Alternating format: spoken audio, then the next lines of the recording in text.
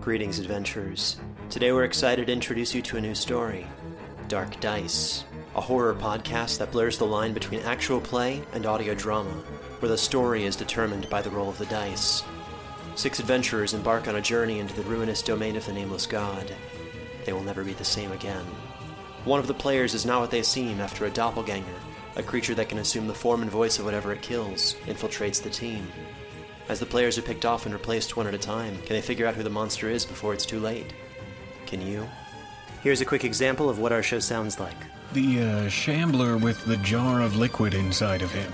Soren Arkwright let loose an arrow that cracked the glass, passing through the spine of the creature. The shambler still managed to maintain its forward momentum, but stumbled as it eagerly tried to bite and swipe at Soren, landing near his feet. As Jeff Goldblum has now joined our cast, Dark Dice is available however you listen to podcasts. Drabbleclassics, a fan-hosted series that features fan-picked stories from the Drabblecast archives, remastered and brought to you with new exciting commentary from strange listeners, such as yourself. Enjoy.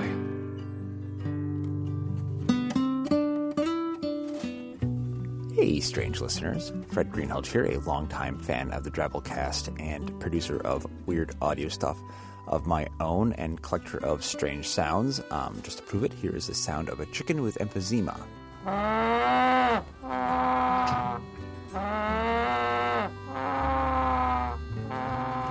Anyways, Norm was abducted by aliens long enough for me to sneak on for a guest episode here on Drabbleclassics, and today we're going into the Wayback Machine, playing one of the first stories I ever heard on the Strange podcast back in the jolly old year of 2009. We are going back to episode 105, a doubleheader, which I'm playing for the following self-evident reasons. Number 1, pie is better than cake. 2, Mur Lafferty is awesome. 3, Norm reads this one. All right, that's enough said. Here we go. Drabblecast 105 doubleheader, The Blueberry Pie, and The Last of the Pie Hunters by Mur Lafferty.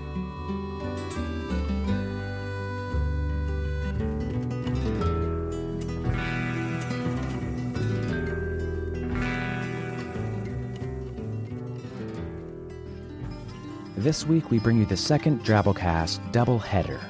2 awesome, short stories by one awesome, short story writer. Or short story writer, I mean. The author, Mur Lafferty. The theme, pie. Wasn't it Winston Churchill who once said, "Of that which draws forth mankind's deepest sentiments, none petitions greater devotion than the love of one's country, the love of one's God, and pie." That could have been Gandhi. Anyways, Mur is a fiction and nonfiction writer who began podcasting in 2004. Her work can be found in magazines such as Knights of the Dinner Table and websites such as Suicide Girls, and her fiction has been released in both podcast and print formats. Her 2008 novel, Playing for Keeps, and her novella, Heaven, Season 4, Wasteland, won Best Novel and Best Novella in the Parsec Awards last year at DragonCon, where Kendall, one of our editors, drunkenly hit on her at a party and was appropriately shot down.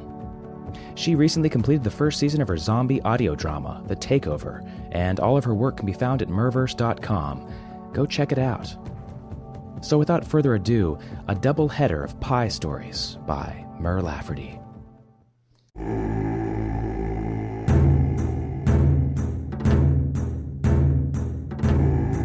The Blueberry Pie by Mur Lafferty. There, honey, with the knife. Dare, 6 years old, trapped her bottom lip between her teeth and struck out, the penned creatures scrabbling away from her. But she was faster than one, and her plastic knife sunk in, right in the soft spot in the middle, and the creature fell. As she pulled the knife out, her red tongue darted out to lick the filling, apple, from the blade. She picked up the slain fruit pie from the ground where it had fallen and held it above her head. The shaman, the chief, and her proud parents cheered, welcoming her into the tribe of pie hunters.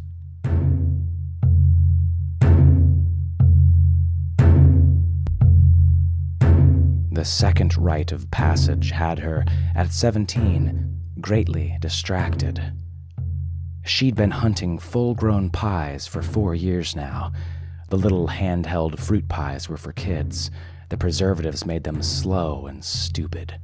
But the pies in the wild, they were the true treasure. They had formed the culture of her people. She hunted the elusive cherry pie that only surfaced in the spring to mate and lay eggs. Once she had killed a cherry pie in heat, then she would feel a man's touch for the first time. While she considered choosing Enlive, who also hunted his first cherry pie, she couldn't get the story from last night's ritual out of her mind. The shaman had sat with her staff, topped with a rolling pin and measuring spoons, and told them the story of the legendary blueberry pie. It was as big as 4 pies and could swallow a man whole. But it was the ultimate honor to slay.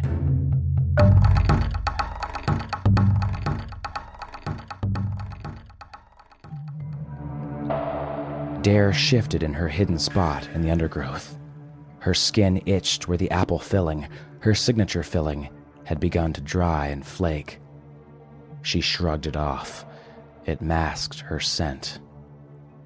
A rustling pulled her out of her thoughts and back to the present. A pie rustled past, and Dare's eyes narrowed. The bright red filling dribbling out of the steam holes on the top gave it away. Cherry. Behind it, though, something bigger moved. The cherry in heat had attracted more than the pie hunter. It had attracted another pie. A bigger pie. Dare gasped. She gripped her spear tighter and sprang from her hiding place. But just as her arm moved forward, a body tackled her, and she fell. She swore as the larger pie crashed away and found the screams given by the dying cherry pie poor solace. She focused on her attacker in outrage. Enlive, her best friend, sat on her stomach, grinning at her. I have my pie, Dare. Do you? Idiot. That was a blueberry pie. He squinted after the pie. I didn't see it. But you got the cherry.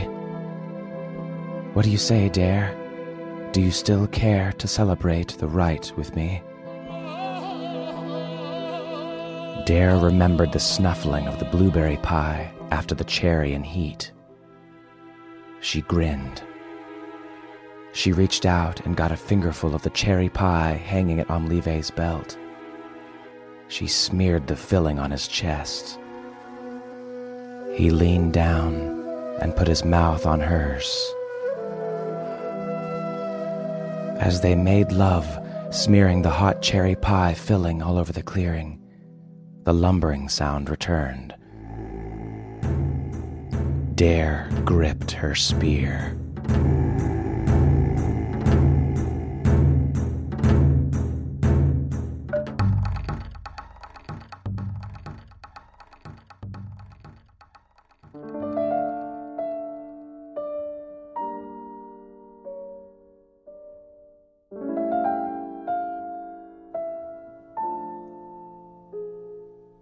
The Last of the Pie Hunters by Mur Lafferty.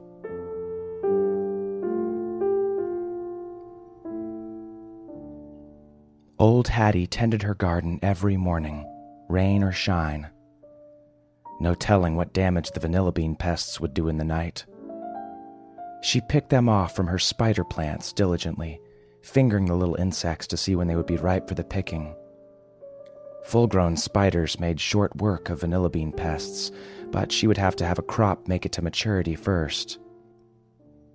She was picking the long black beans off of her plants as the warrior broke through the trees and collapsed against her fence.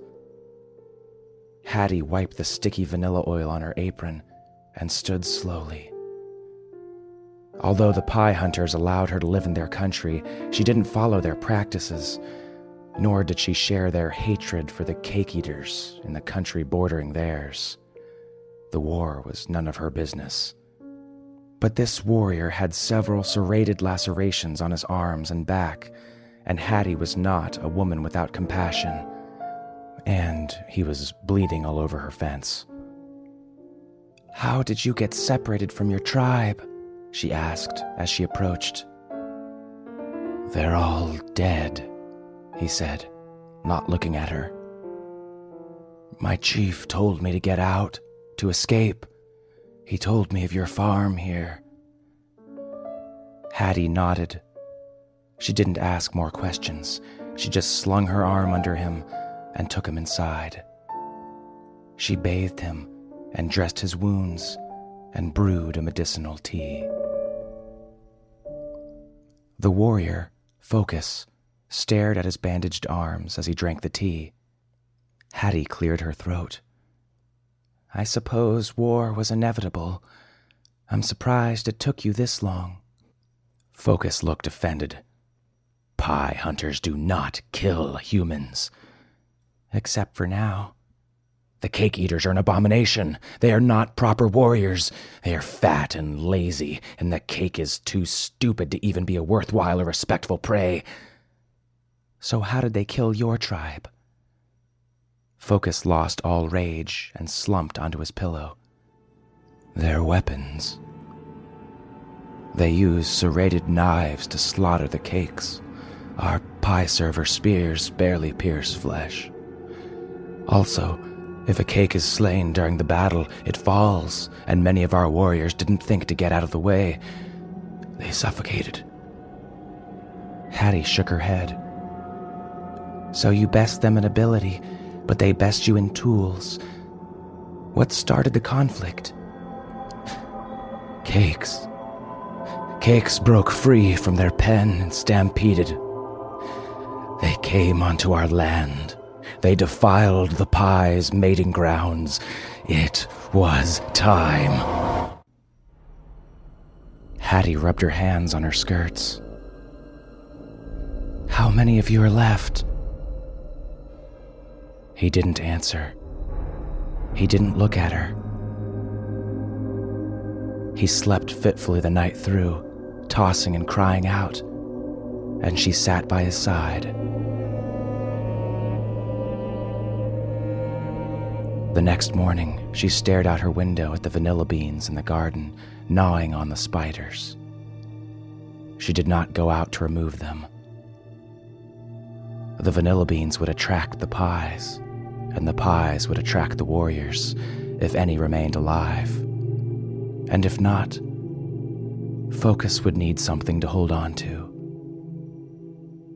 She could always grow spiders next season.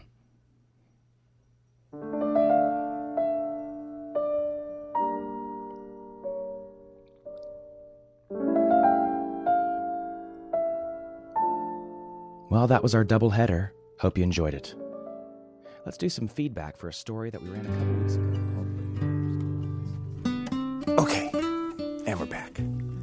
Blueberry pie, cranberry pie, key lime pie, lemon meringue pie, pecan pie, mincemeat pie is a quiche form of pie. Clearly, pie is inherent in its superiority to things from the cake family, as has been reaffirmed by the tragic events in this Drabblecast. These were some of the first episodes of Drabblecast I ever heard, and on this somewhat more serious note, something about the concept of baked goods causing apocalyptic-level wars and being involved in intense, elaborate mating rituals made it clear the Drabblecast was not like anything else I'd ever heard back in 2009, and definitely not anything quite like it since. The mic is going back to norm now, but I do hope to be back here soon with another guest episode of the Drabblecast. Actually working on something original called Wholesale Solution, which is a dark little number in the Black Mirror feel kind of thing coming up in June. And if you want to hear some of my strange stories, check out the Dark Tome podcast, thedarktome.com. It's a podcast about a magical book that takes the teenage girl reader into alternate worlds that screw up her own real world. You can find it at thedarktome.com or search The Dark Tome wherever podcasts are served. Bye-bye.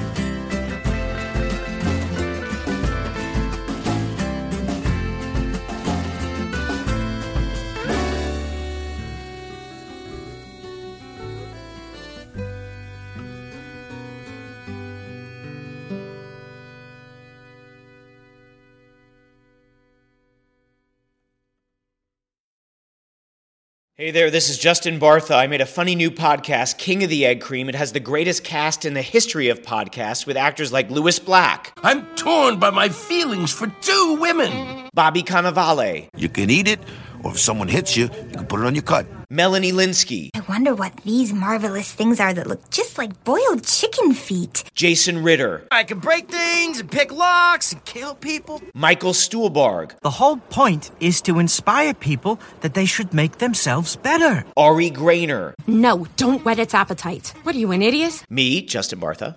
That's not just any egg cream, that's a Lemke's special. And all narrated by the hilarious Richard Kind. This is the story of Harry Dalowitz and how he rose from nothing to become New York's King of the Egg Cream.